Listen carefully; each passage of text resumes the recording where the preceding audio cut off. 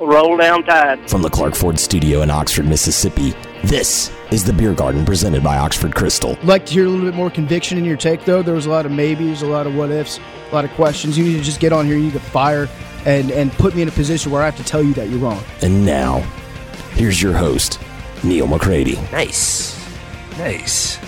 Welcome into another edition of the Beer Garden presented by Oxford Crystal. I am your host, Neal McCready. Today on the show, the former host of this show and now the host of Jeffrey and Giannato on 92.9 ESPN Radio in Memphis, Jeffrey Wright joins. We are brought to you by the Oxford Crystal. The Oxford Crystal is on Highway 6 West in Oxford, right next door to the Oxford Exxon. The drive-thru is open. And they're open for delivery. Uber Eats, Grubhub, Waiter, DoorDash. Not even sure which of those are in Oxford, which of those are everywhere. But if you have a Crystal in around you, take care of it. It'd be a great place to grab a dinner, grab a lunch, grab some carry out. You're helping us. You're helping the people who support us as well. They've got all the chicks and the pups and all the things that Jeffrey loves. They've also have the $1 new Crystal Catch. It's the Hush Puppy battered fish. They've got the new fresh cracked egg biscuits, bacon, egg, and cheese biscuit, the sausage, egg, and cheese biscuit. And, of course, they've got the always dependable scrambler breakfast bowls so you can get through the drive-thru and still enjoy your Crystal throughout the day. Whether it's at the Oxford Crystal or your neighborhood Crystal, we would appreciate it. I'm coming to you from the Clark Ford Studios. Clark Ford's in Amory, Mississippi, 662-257-1900, 662-257-1900. Call that number. Ask for Corey Clark. Tell Corey what Ford you're looking for. He'll send you a quote within 15 minutes in business hours. The quote's going to be right to the bottom line. No hassle, no haggle. You get your quote, and the rest is up to you. You can shop it around, or you can do what I've done, and that's hop into a Clark Ford. You'll love the product. You'll love the service after the sale. Corey wants to be your car guy. He wants to be your truck guy. He'll prove that to you when you call. Again, 662-257-1900. Jeffrey, how are you? Well, Neal, it's a Friday, and I'm making it at this point. I got to keep my job, so that was a big win. Yeah. That is it's a massive win in this field. You and I were talking about this a little bit before we started. I mean, I said this on the Oxford Exxon podcast a little bit. And I've really been talking about it off the air. It's April the 3rd, I think, today. Yep. It's April the 3rd, and the truth is, at least for a while, people like you, people like me, we have to think differently. I mean, we have to. I've long said, if we're going to be survivors in this, because I don't know how long this goes. We'll talk about that in a minute. But until we get the return of at least the imminent return of sports back, we're going to have to adapt.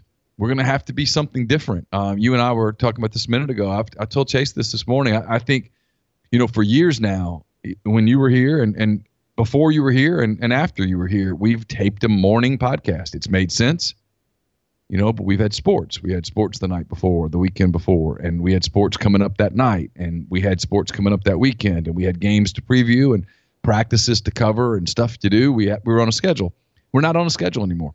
And the shows, like, your show is predetermined because it's a certain time each day, and it's for drive time and that kind of thing. But now people aren't driving. Now you got to find a way to get people to listen until sports come back, and that's a challenge. And for us, there are no Ole Miss sports. We cover college sports, and realistically, there are no Ole Miss sports for months. And so we've got to figure out a way to keep people engaged, and I think it's going to be some trial and error. I think it's going to be some nighttime stuff. We've had subscribers say, "Hey, you guys need to bring hand raise guys back. Come back at night." And I think in many ways it's going to be for us and maybe for you too, playing the role of therapist a little bit, giving people a place to vent, a place to feel like a community. If you can call into a show or hear people call into a show and they express, they tell a story that sounds eerily similar to yours, you feel like you belong a little. Yeah, I think to me, it seems like without sports, there's 3 types of shows that you can do. You can do an informative news type show. You can do the escapism type show in which, hey, we know this all stinks. This sucks. There's really no getting around it. But let's all get distracted, for 2 hours, or if it's, the podcast, it's 90 minutes or however long that may be. Or you can do what you're kind of discussing, the commiseration type show where, let's get real with this. Let's talk about this. Instead of maybe trying to, analyze the problem, analyze the pandemic, we just start talking about the things that we probably talk about with, either our friends or our family. And there's that type of experience where your listener feels like you're talking to them, and that there's this shared experience, and there's some comfort in that. But to me, that seems to be the type of show, that seems to be where we're headed, at least in my opinion, for, throughout the summer, and I hope not, but probably beyond. And to me, that seems to be the options that we have for guys in our business and gals in our business. You had to put money on it today, and obviously we don't know. We're living in completely weird times. I mean, my parents are 77, and they keep saying, I've never seen anything like this. And I say, because there's not been anything like this since 30 years basically before you were born. You had to guess with some degree of, you had to put money on it. Guess the next sporting event that you watch, live sporting event that you watch, not counting something like WrestleMania or something like that. It was mainstream Big Four sports, golf, tennis. I think it's going to be golf. I think for a couple of reasons. First, it's a player-owned entity. Or, in the end, I think about the 2 organizations that probably frustrate me the most in terms of sports organizations and the way that they're run, the way that they operate, if you will. It's the PGA Tour and it's the NCAA. Yeah. The common theme between both of those organizations is they are member institutions, and they exist to promote members, and they're not really operating. They're not operating in the best interest of their game. They're operating in the best interest of their members. And because of that, you've got guys that are not making money. There's no contracts in golf. I mean, you have off the course deals and whatnot, but so many of those endorsement deals are predicated upon you playing on TV. And if you're not playing on TV, you're not making money. If you're not playing, you don't have the opportunity to make money. And so I think there's going to be internal pressure from the tour players to get as soon as it's even realistically possible to get back out there.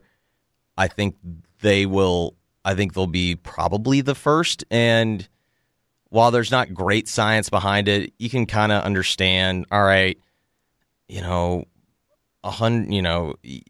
an outdoor sport. You got all the acreage, and you can see where they can probably control that a little better. But that would be my guess. You can get away with the smaller TV crew. You can pull it off. It might not be the broadcast quality that we're used to, like watching the Masters or the U.S. Open or something like that. But you could pull it off. Correct, and that is my best guess. And that is not. I don't feel strongly about that, but that is my gut instinct. Next, what's your next team sport you see? So we take golf and tennis and stuff like that out of the equation. big four sports: basketball, football, baseball, hockey, and even soccer. We'll include that. Five team sports. Which one? What's the next one to actually play a meaningful game? I think it's going to be a professional sport. And if you made me guess today, I would guess baseball.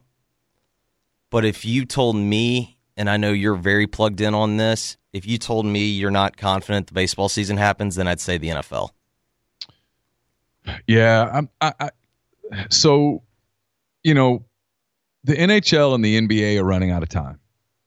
Yes. They sort of coincide with one another. The NBA I thought it was interesting. Chris Mannix, who I have a lot of respect for, I think he's really good. He had a story out yesterday that said, hey, the NBA is looking at all options, but the one that appears to be the one that is getting the most attention right now is this putting all 16 playoff teams in Vegas. Yep. They've got the room, obviously. Nobody's there. It's a ghost town, according to people who know. Putting them all there, making the first round a 5-game series, making the Eastern Conference semifinals and finals a 1-game series, which would be, just forget the coronavirus for a minute. That would be must-watch television. We'd all watch. Oh, you take the NCAA tournament element and you add the highest level of basketball. Are you telling me that's not interesting? Yeah, I'm in. And then you make the NBA Finals a 5-game series. So you could pull it off in a month. You have to quarantine all the teams, the coaches, the broadcasters. It's a lot. Game operations. Yeah, game ops people, stuff that you don't even think about. You'd have to have some, whether it's ball boys or it wouldn't be ball boys. You wouldn't put kids in that spot, but you have to have people that are, when guys sweat on one end of the floor and they go to the other end of the floor, the people clean the sweat up. You'd have to have that, and that's a health question in and of itself. There's a lot there. There's a lot. When I was writing it this morning in Food for Thought, I kept, as I read what I was writing, I was like, man, that's a lot. That's a lot. And look, today is April the 3rd. Maybe on May the 3rd, we know a lot more about this. Maybe it's completely under control. Maybe there's been some breakthrough. God, I hope so, because it would be awesome. And we would all celebrate, and we'd have a new set of heroes in our country. But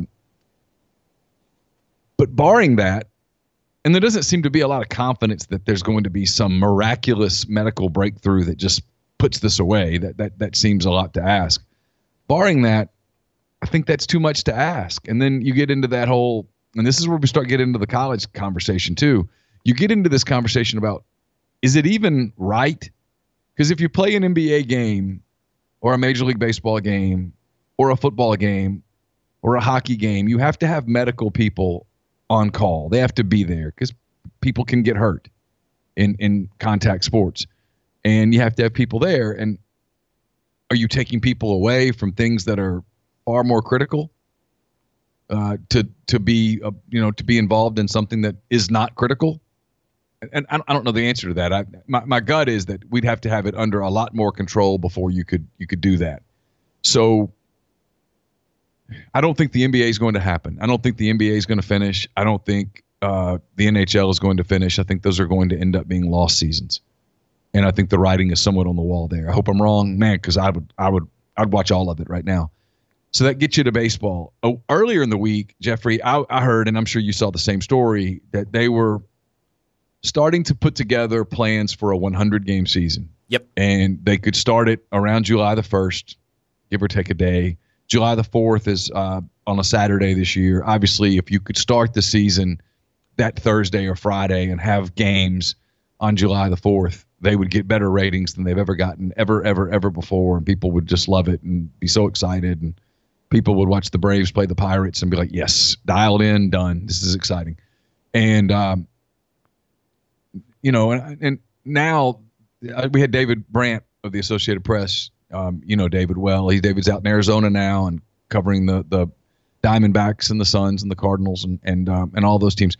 And he said, he's hearing a little bit more about maybe starting a half season in August and going into, late November into December. I know for a fact that the MLB Players Association have agreed to play until Thanksgiving at the least.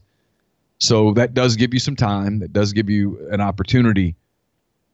But, he expressed, some doubt whether they could pull that off. And if they can't get, this sounds crazy, right? If they can't get to camp by the 10th of July, they can't start August the 1st. And if they can't start August the 1st, they're done.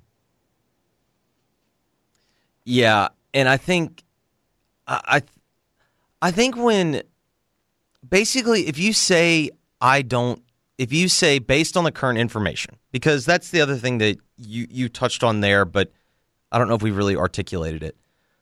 The problem with making projections right now is the projections are based upon the information that we currently have.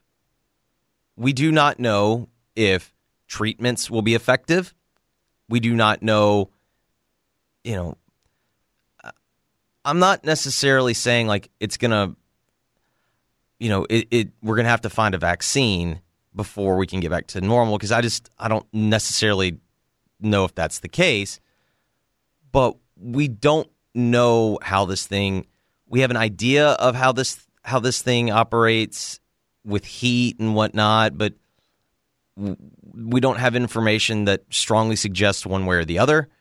So there's all these variables that are going to change the reality and the context of the situation that we don't know. I'm not even taking it from that direction.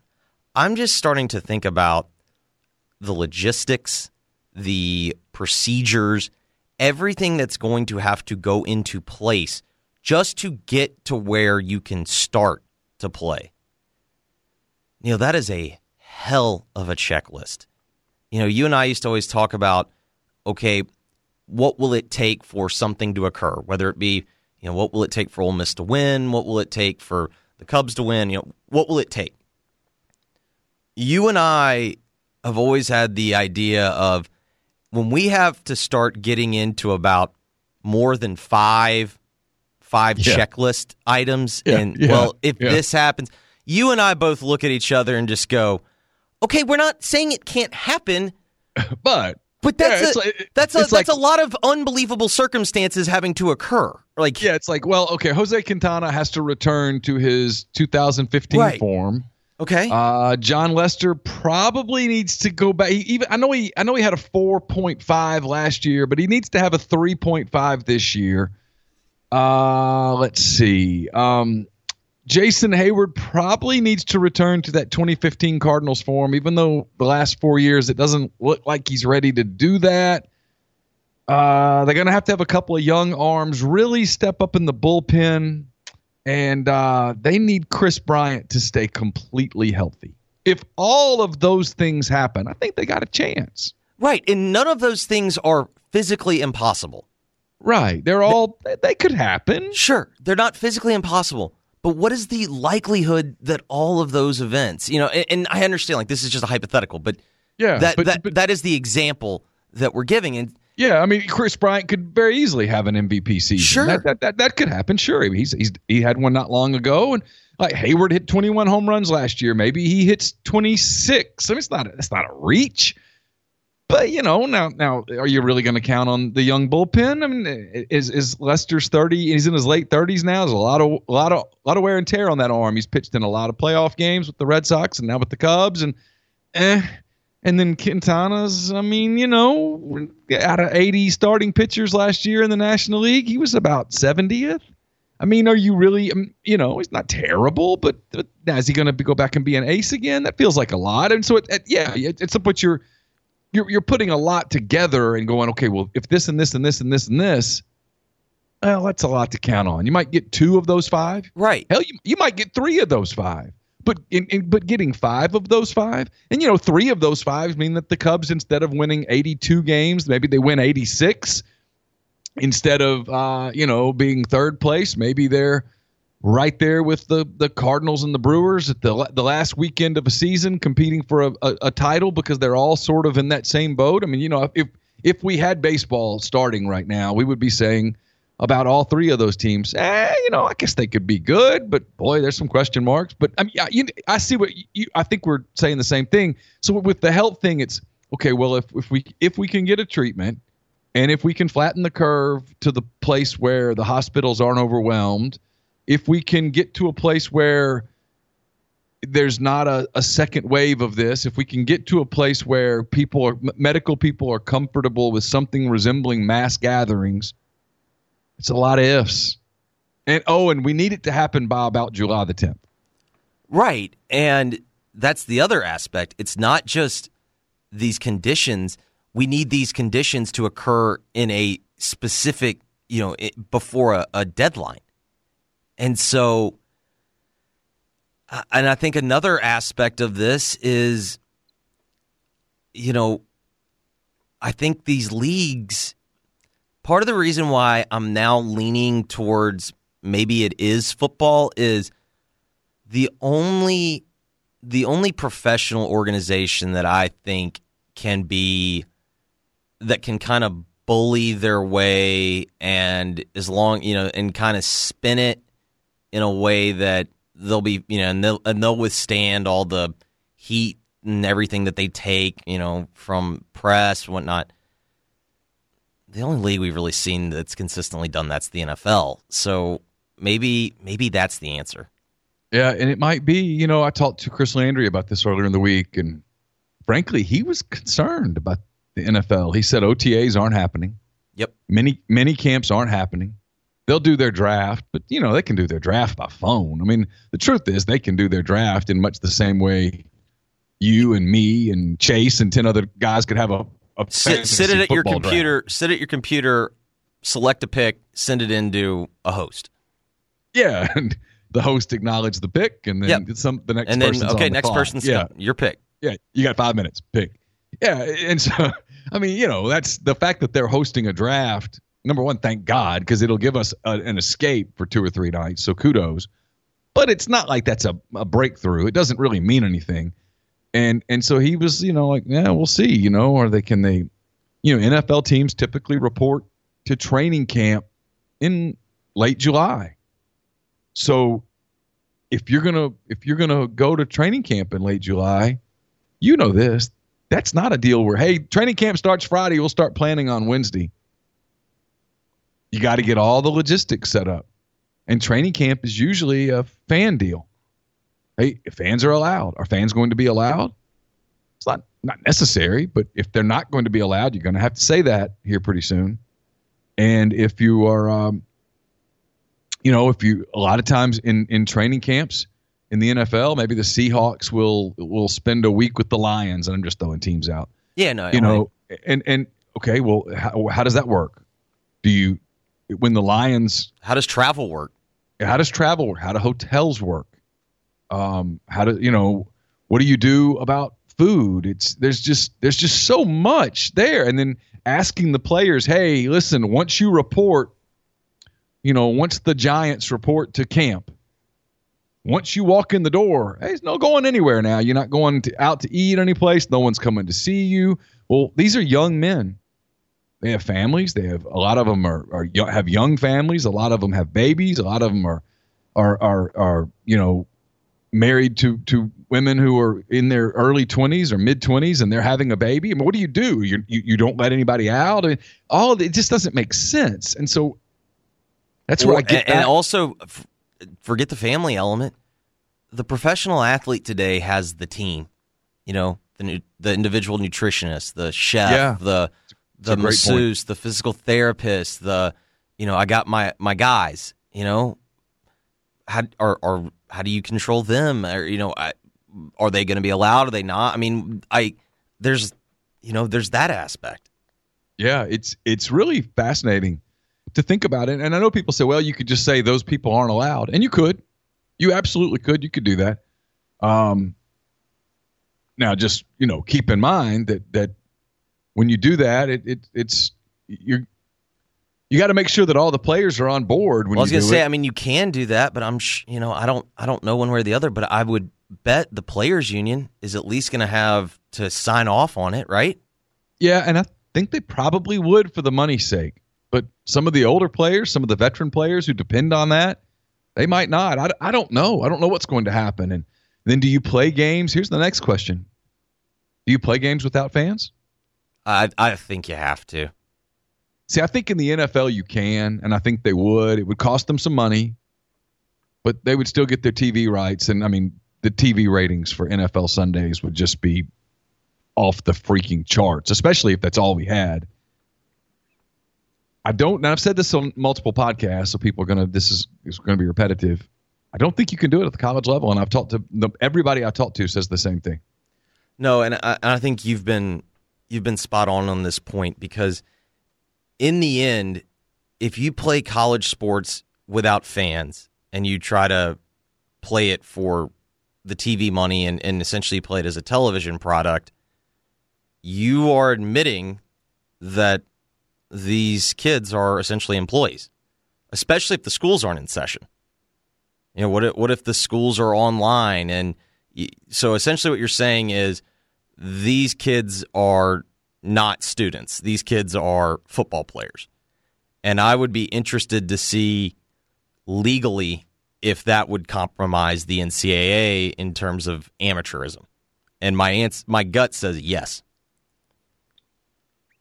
Well, and I think some of the writing is on the wall with the college football season, and I don't mean in a bad way where it's canceled. I don't think we're there yet, but I think we are. The writing is on the wall that we are absolutely not going to have a traditional summer where players are on campus throughout June training, taking a class. Maybe they get ahead a little bit, so they instead of taking 15 hours, you take a class in the summer so that you can just take 12 during the football season. That's pretty commonplace. I think it's become readily apparent that most, if not all, Power 5 schools are going to be summer school only for at least the first summer term, and many have already declared, Ole Miss included, that the entire summer's online. Well, you can't bring the kids to campus for 2 months if everything's online and the brick and mortar is closed. That's unrealistic. It's a health risk. It's stupid. And you can't. Rule one has to be, and they'll all tell you this. It'll all sound like lip service, but I'll give a lot of people, not all, but a lot of people in intercollegiate athletics, Ross Bjork, Keith Carter, those kind of people, the people that I've dealt with.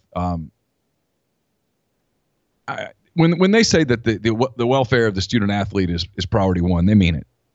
And they so do. they're not. And in fairness to them, I don't think Ross Bjork got money to go play college football. I don't think Keith Carter got money to go shoot the basketball at Ole Miss. And, while you and I both know the dark side of what it takes to win and recruiting and whatnot, all 85 scholarship players, even at the University of Alabama, all 85 scholarship guys aren't on the payroll, if you will. And you're responsible for all of them. And legally, that's the other flip side about this. We've just discussed the procedural things. We have not discussed what the attorneys, what the counsel. The reason why I'll keep it real. The reason why I sit in a producer's booth and Mark Giannotto or Jeff Calkins sit in the studio is because of Intercom Radio's legal counsel.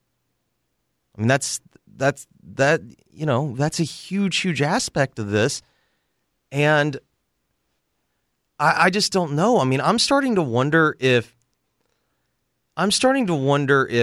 college sports is even further away from returning than we realize. I think it is. That's why I've said this on numerous occasions.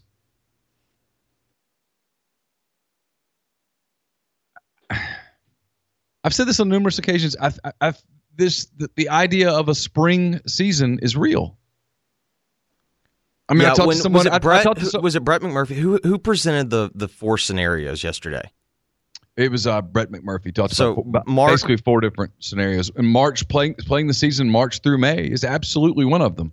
Yeah, and of those four scenarios, there were like I forget exactly, but number 3 and number 4, because Mark played this game with me and goes, all right, I'm going to present these scenarios to you. You tell me if this can happen. To me, there were only 2 scenarios that were even logistically possible, or possible in terms of I can see that occurring in the right conditions.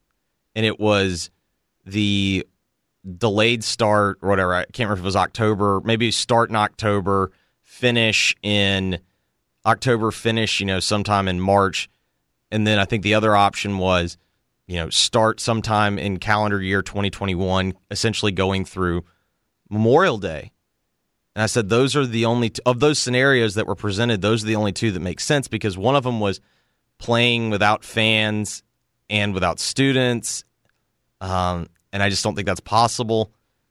I know, Neal, you've presented a possibility. Maybe you don't allow fans, but maybe if students are on campus, you allow the students, family, and then I can see that scenario, like that one, okay. Yeah, that's tolerable, because here's the thing, and I've said this not to interrupt you. If you're going to tell the student athlete, hey, it's safe for you to get out and have a contact sport where germs get spread in a football game. I mean, there's contact. There's saliva and sweat and sometimes blood and all that stuff. I mean, guys spit. A football field is a petri dish by the end of it. I mean, it's a lot of people on it. It's even if you reduce the rosters, there's no way to get it down to a place where it's not going to be a petri dish. So if you're going to tell the players, hey, this is safe. All right, so it's safe for us. We're the ones exchanging bodily fluids down here, but it's not safe for my mom and dad. It's not safe for the students that we represent. How so? And that's where the liability kicks in, and it's a problem. It's a real problem. Listen, this could all be a moot point in about early July when campuses, if this gets to this place, and I pray it doesn't. I don't think it will, but I have smart people telling me, hey, man, I wouldn't count on that. It's a moot point if we get to a place in July and these colleges aren't prepared to tell kids, report in August to move into your dorms. Move into the sorority houses, fraternity houses. Come to campus and move into your off-campus apartment and get your come stand in line and get your parking pass and all of those things so that we can get started at the University of blank on August the 22nd. I said this on the Oxford Exxon podcast this morning. I remember this time a year ago, we were preparing for Campbell's freshman year at Arkansas, and we, wasn't too long from right now. I guess it was into June, but we had a move-in date and time. It was move-in on August the whatever that was, 14th or whatever, and your move-in window is from 8:30 until 9. You can unload your car at 8:30. You've got to have your car moved to this specific lot by 9 o'clock, and then you can come back on foot and you can finish, assembling whatever it is in the dorm. Well, my point is that is a process. And they were phenomenally organized, but that's something you have to plan out over the course of weeks. Well, that's certain people at universities. That's their job, is organizing and planning, and and someone can say, well, what if they're working from home doing that? It's like, but they don't know what a start date is. Like, you know what I mean? Like, it's not. You can do all the planning from home. I get all that, but it's not like you're just plugging. It's not like you're just plugging a name into a spreadsheet and. Yeah, you've got to go get the dorm ready. You've got to have on campus. It's going to take a little while to get. A lot of these dorms are old. I mean, you've got to do maintenance on these dorms. You've got to have stuff ready to go. You've got to get classrooms prepared. There's work that has to be done at some point that is brick and mortar sort of work that has to be done on campus. And then when you talk, is it safe to put 30 kids in a classroom? Is it safe to open up at Alabama, the Quad, at Ole Miss, the Grove, the Circle? I don't know what they call it at Arkansas or Auburn or whatever, but my point is, it's safe for all those kids to be walking back and forth, passing each other. They're not going to socially distance in the dorm. It's not possible. What are you going to do? And so until you can answer those questions, the whole football thing, man, is Well, I mean, how about this, Neal? Can you even have two students live in the same room? I know. Well, and if you can't, I mean, a lot of do you have housing? Do you have what are the alternatives? You know what I mean? Yeah. Well, and even if you have two in the same room, what happens? What are your? It's stuff we've never thought about before. It's new world stuff that until we have these sort of answers, the truth is the sports conversation that we continue to have, it's kind of almost immaterial. It's almost impossible to answer. And I mean, what do you do if you played the Major League Baseball season? All right. Okay. You start the Major League Baseball season on July the 2nd. Cubs and Brewers. Okay. Awesome game. Cubs win 13-0. God, Lester was good. All right. So we've got one of our 5 things that we need for this year for the Cubs to win. Yeah. Getting close. A week into the season, Kyle Schwarber tests positive for coronavirus. Shut it down. Okay. So now you go, okay, well, in the last week, the Cubs have played the Brewers, and they've played the Pirates, and they've played the Diamondbacks. So you got to go check all 3 of those teams. All right, now you find out that one of the Diamondbacks has it. Okay, well, the Diamondbacks played the Mets and the Cardinals and the Phillies. You got to go check those. It's shut it down, and then you're done. That's my concern. But my concern is that you can get to a place where you can start, but getting to a place where you can conclude is hard. It's hard to imagine unless we've really changed the game medically. I worry about that I know my kids are basically counting the minutes at this point until they can go back to Arkansas and to Oxford High School. And, Caroline wants to, they're telling each other, hey, there's a dance competition in Memphis in late May. Maybe we'll be able to do it. I mean, you and I both know, but they're holding out that kind of hope. At what point does that carpet get pulled out from under them? It's one of the, here's something no one's even talked about. If you can't open campuses on August, the college basketball season's in trouble. Well, my question is, all right, let's say the Brett McMurphy scenario that was presented, and it's not like Brett came up with this. That's the other thing I would like to establish for everyone listening. Neal and I, he talked to like 113 college ADs. People in our business do not sit in a room. We're not that creative. We're not that good of writers. We talk to people that are making decisions. And this is, we find a way that, if it's sensitive information, we find a way to protect those that inform us. But Neal and I aren't just sitting around and coming up with ideas, to get our name out there. We're discussing with y'all what we're hearing, because that's our jobs. What if the scenario is they start football? Because I do think we can. I think you and I can both make this assumption. If they can play football with fans at any point, that will be what they choose to do. Agreed? Yes, even if it's a 6-game schedule, a conference only schedule, which is a complete. By the way, at some point we'll have this conversation. If you only play a conference schedule, you're shutting down programs. You're shutting down athletics programs. I joke about ULM all the time. Oh, no. Master's degree from there, but they're done because they need those 4 dates against Ole Miss or Alabama or Florida or whatnot. That's what pays not only for their football program, it's what pays for their whole athletics program. And without that money, they shut it down. No, there's a college football ecosystem. And yes, the big boys are rich and whatnot, but the little boys need the big boys, and the big boys need the little boys to fill out the schedule. When you got to play 12 games, if all of a sudden you don't have to do that, then your ecosystem starts breaking down. And what I think is fascinating, though, is let's say you start the football season in March, and you're going to play as much of it as you can. Are they going to play basketball simultaneously? If they can, the schools that decide to do it, if they can, they'll. And I got to presume the NCAA is going to do their damnedest to protect and make sure that they don't have a second year of no NCAA tournament. But what if that's delayed? Are you able to reschedule the venues? Are you able, you know what I mean? Like as Neal's pointed out about, the planning process, these venues are selected and planned for, sometimes like 8 years in advance, and those dates are blocked off. Well, what happens if the new dates that you need, are those available? Are you going to be able to? I think on a one-time only, if we got to that place, everybody would be so amenable that they could figure it out. I mean, the one thing that is certain is whether it's pro sports or college sports, again, barring some dramatic medical breakthrough, which would be awesome, it's not going to look the same for a while.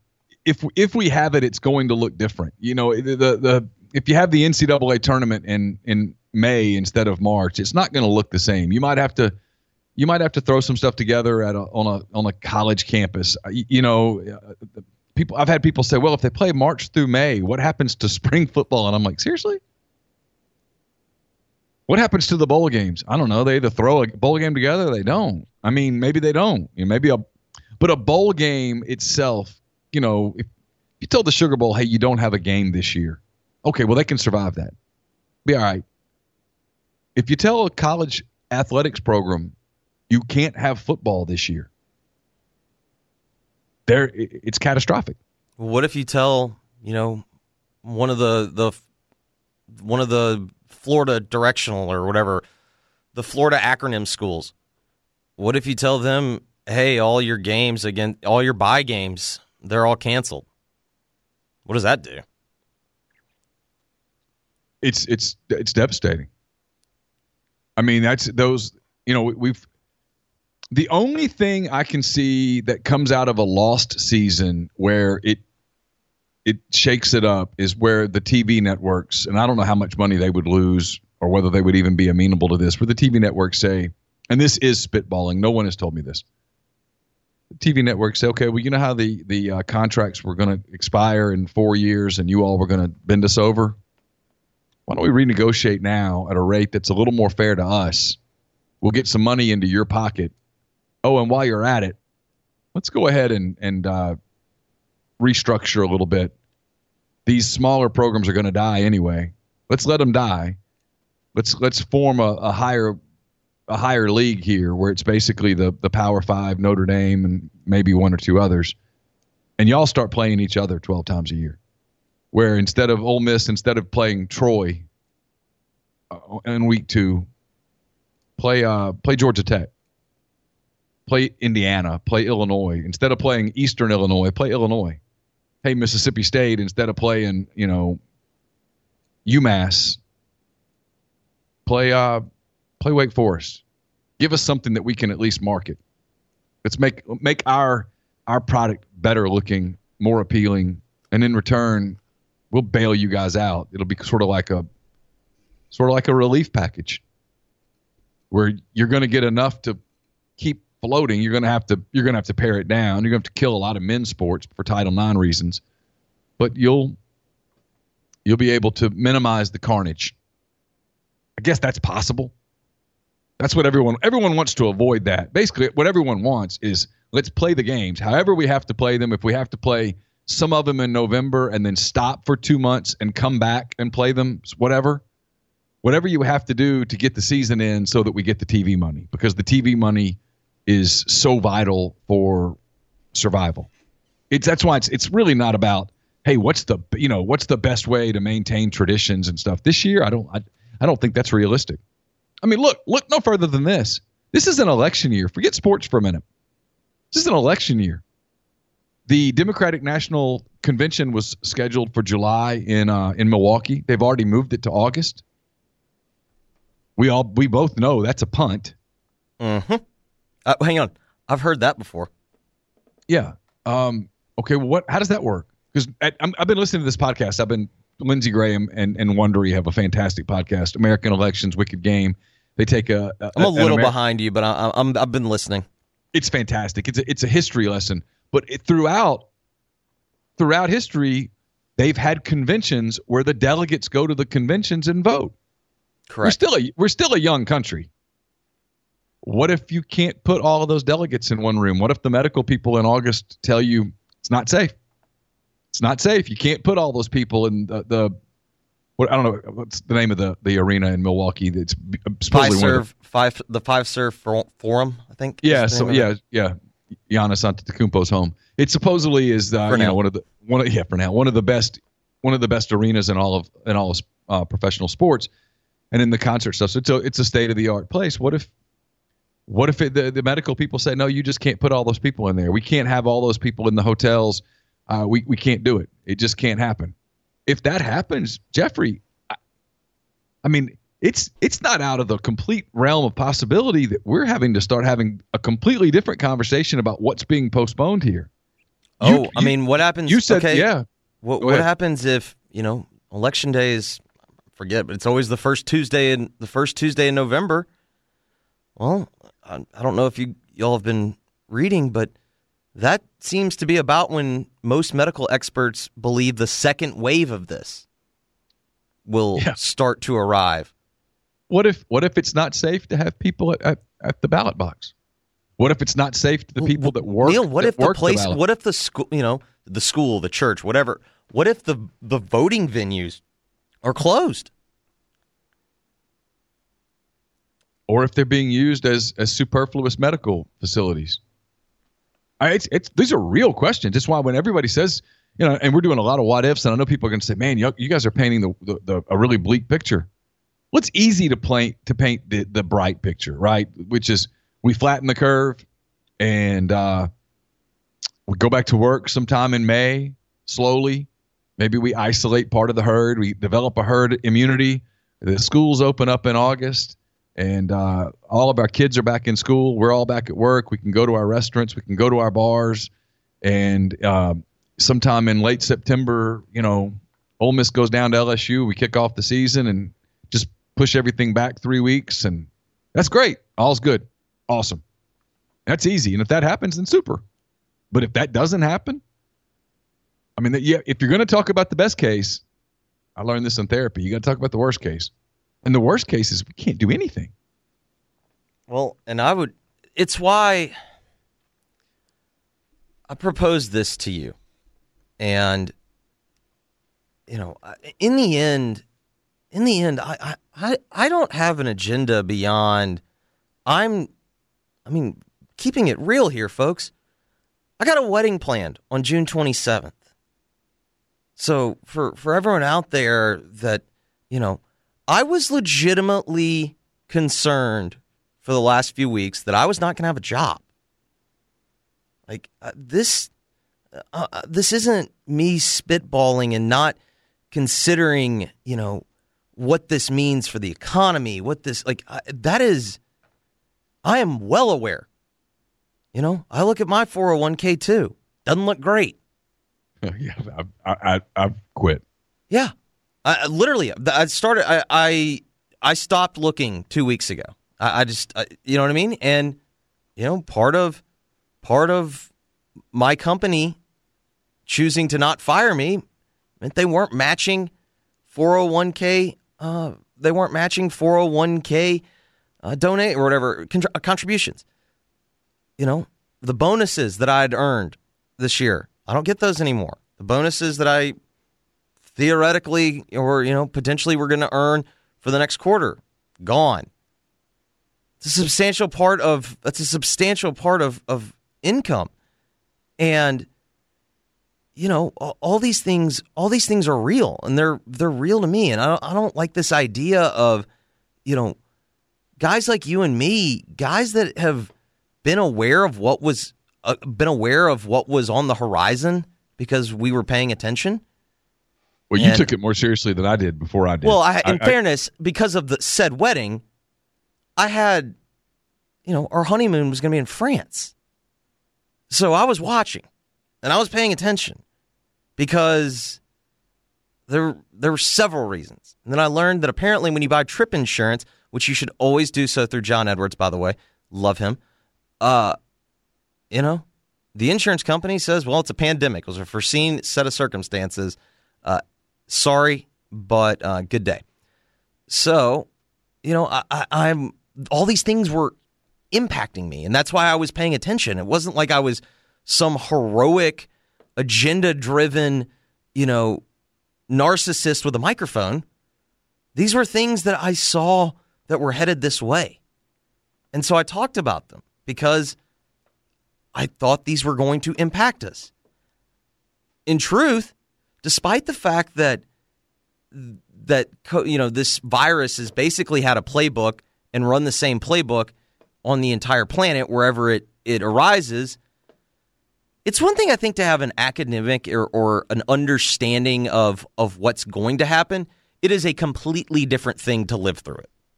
And I have comforting news for you. The brilliant Dabo Swinney has spoken this morning. What does Father Swinney say? Excuse me, Brother Swinney. He's no better. Brother Swinney said, "This is America, man. We've stormed the beaches of Normandy. We've driven a car on Mars. We've walked on the moon." Wait, did we drive the car? I think it was a remote control, but regardless. And didn't it not come back? Didn't we lose it? We have the smartest people in the world. We're going to rise up and we're going to kick this thing right in the teeth and get back to our lives. He also added, because the football coaches can make acronyms of literally anything. Yeah, it's them and mid-level corporate managers. God, they got the buzzwords and they got the buzzwords and the acronyms for anything. Tigers, Clemson is the Tigers for those who don't know. Tigers stands for "This is gonna end real soon." Hey, in fairness, if they're playing the ACC schedule, that's pretty much true. From his lips to God's ears. I mean, well, I think so. This is I'm starting to wonder if this is going to be the outcome. All right, this is where I don't get. I'm not trying to be insensitive. I am literally looking at human nature, looking at history, and applying it to the set of circumstances we have. Yes, this is significantly more serious, fatal, everything in the world than the flu, than pneumonia. Hang with me. I understand that. The approach that we are obviously taking right now, though this message has never been really articulated very well, I mean, and for those who are like, well, it's been said, when I have to dig, as someone who is a professional news person, and I have to work as hard to figure out this message, it's not been delivered well. So this isn't me. This isn't a me problem. This is a them problem. The whole point of what we're doing now is so that we do not overwhelm our healthcare system and essentially have the post-apocalyptic, easy for me to say, world that we see in movies, or the anarchy in the street. And we don't have that. This is so we do not collapse our own medical system, because if we do that, then every problem we have, it just gets exacerbated. Okay, so that message has never been articulated very well. What happens when we get to the point where we've gotten through the concern that it will crumble the the American medical system? Okay, once we've gotten through that, and we now know, okay, we don't have a vaccine, we don't have a cure, but we know what we need to do. We have testing available so that way, when you first start having the issues and the symptoms, boom, we get you in. We know how to treat it, with the incentives that are being provided to businesses to come up with more ventilators. We have more ventilator. We know how to, you know what I mean? We don't beat it, but we do know how to control it, and we do know how to prevent it from essentially, collapsing our medical system. Okay, there's going to be a point in which that occurs. When is the first thing, does this end? Does do we go back to normal when inevitably this gets normalized? This virus, I should say, when this virus gets normalized, and essentially we treat it like we treat pneumonia, we treat, handle it like we treat pneumonia. Yeah. We think about the flu, we think about all these horrific things that kill people. At what point do we decide, okay, sometimes I drive without my seatbelt on. I could crash and die. That's a legitimate. I think the answer to your question is until there's a point where there's an established treatment. Hey, we're a 40-year-old person contracts it, and they can go to the doctor, they can get tested, they get the result the same day, and then they can begin a treatment program that has been proven to be 99% effective. I mean, I think until then, people are going to be very skeptical. So my point is, does that situation occur first, or do we have a situation? Does that situation occur before we see, sports as we know it, historically? Does that happen, or did we just see? Yeah, because I think so. I think we don't see sports as we know it, as we've known it our whole lives. I think that happens after what I just explained. Yeah, because here's the thing also, and look, there's people that are going to argue about this, and you're going to get the guy that goes, I'd go to a game today at Vaught Hemingway or Tiger Stadium or Jordan Hare or wherever. I've asked myself this question. Let's say in late September they play. They're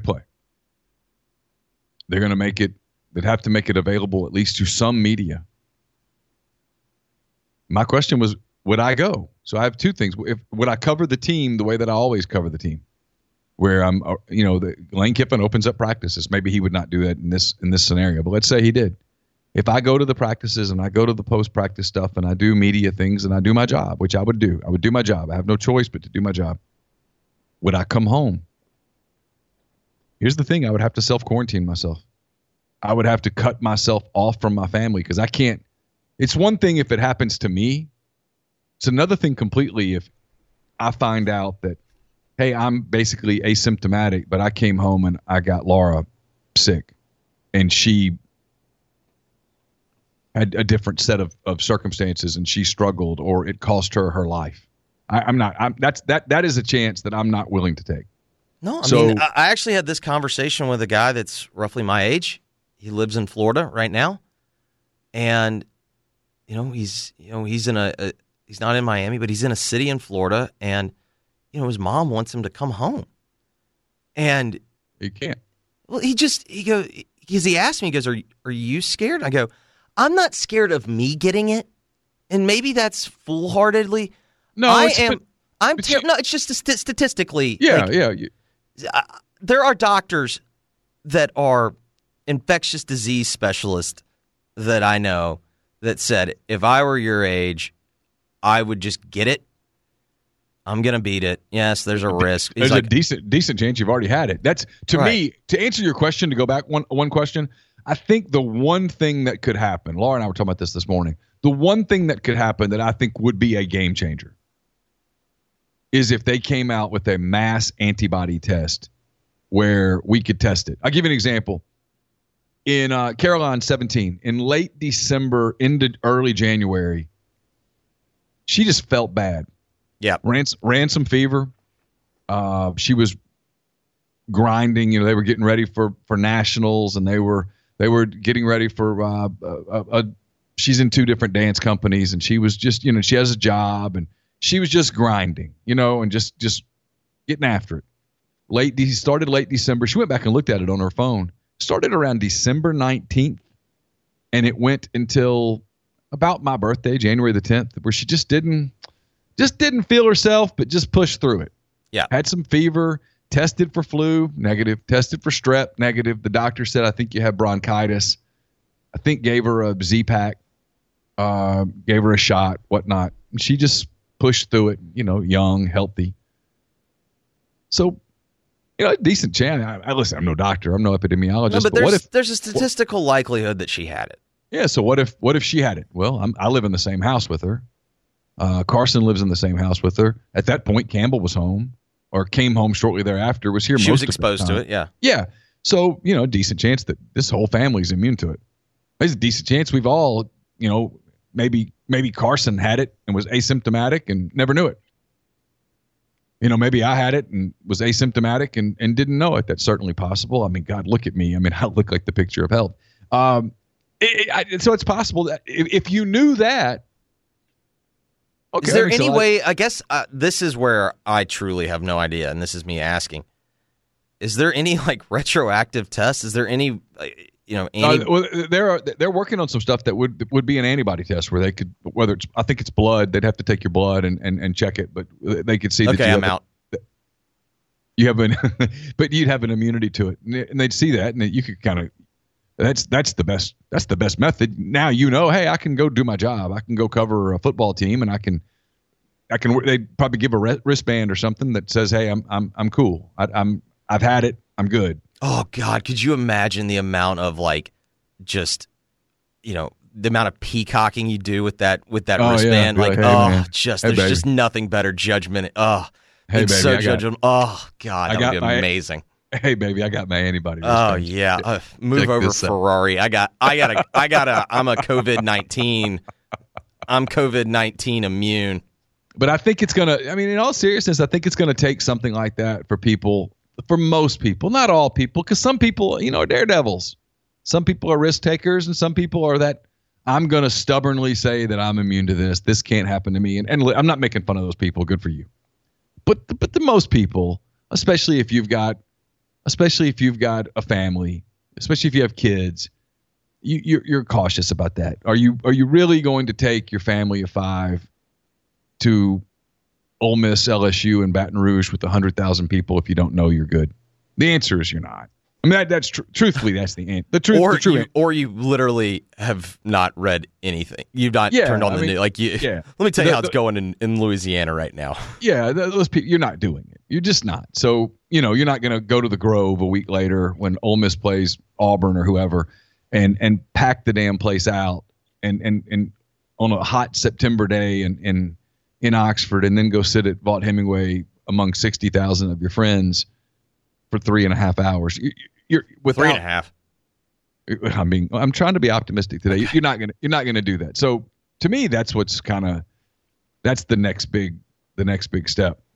Hey, let me tell you, I know you're a fan of this place. I am too. LB's Meat Market in Oxford. They're open. They are essential in more ways than one, but they are officially essential now. And so Greg and the people at LB's are open. Now, you can't go in and do what I like to do the most, which is go in and peruse and check it out. That's no longer allowed. But you can call ahead, 662-259-2999, and tell Greg what you want. He'll have it packaged up for you. You can pay over the phone. You have all that done where, as much as it's fun to hang out and see Greg and talk, you don't have to, because right now it might not be safe. And he'll just put it in the back or put it in your trunk, and off you go with your fresh cuts from LB's: beef, chicken, pork, seafood, sausages. He's got ready-to-go meals. The hash brown casserole is fantastic. The meatloaf is fantastic. The Denver steak. There's just so many different things. You can call Greg. He'll tell him you heard about it on the Beer Garden. He'll probably throw a few extra things in there for you to try, to remember for the next time. And you'd be doing him a favor, doing us a favor. He is great people, and they're open again right across from Kroger, 662-259-2999. We're also brought to you by Community Mortgage. It's located in Oxford, Memphis, DeSoto County, and Chattanooga. It's more than 30 years old. It's one of the oldest mortgage companies in the Southeast. All the underwriting and the processing is done in Memphis, so you are getting local underwriting that understands your market.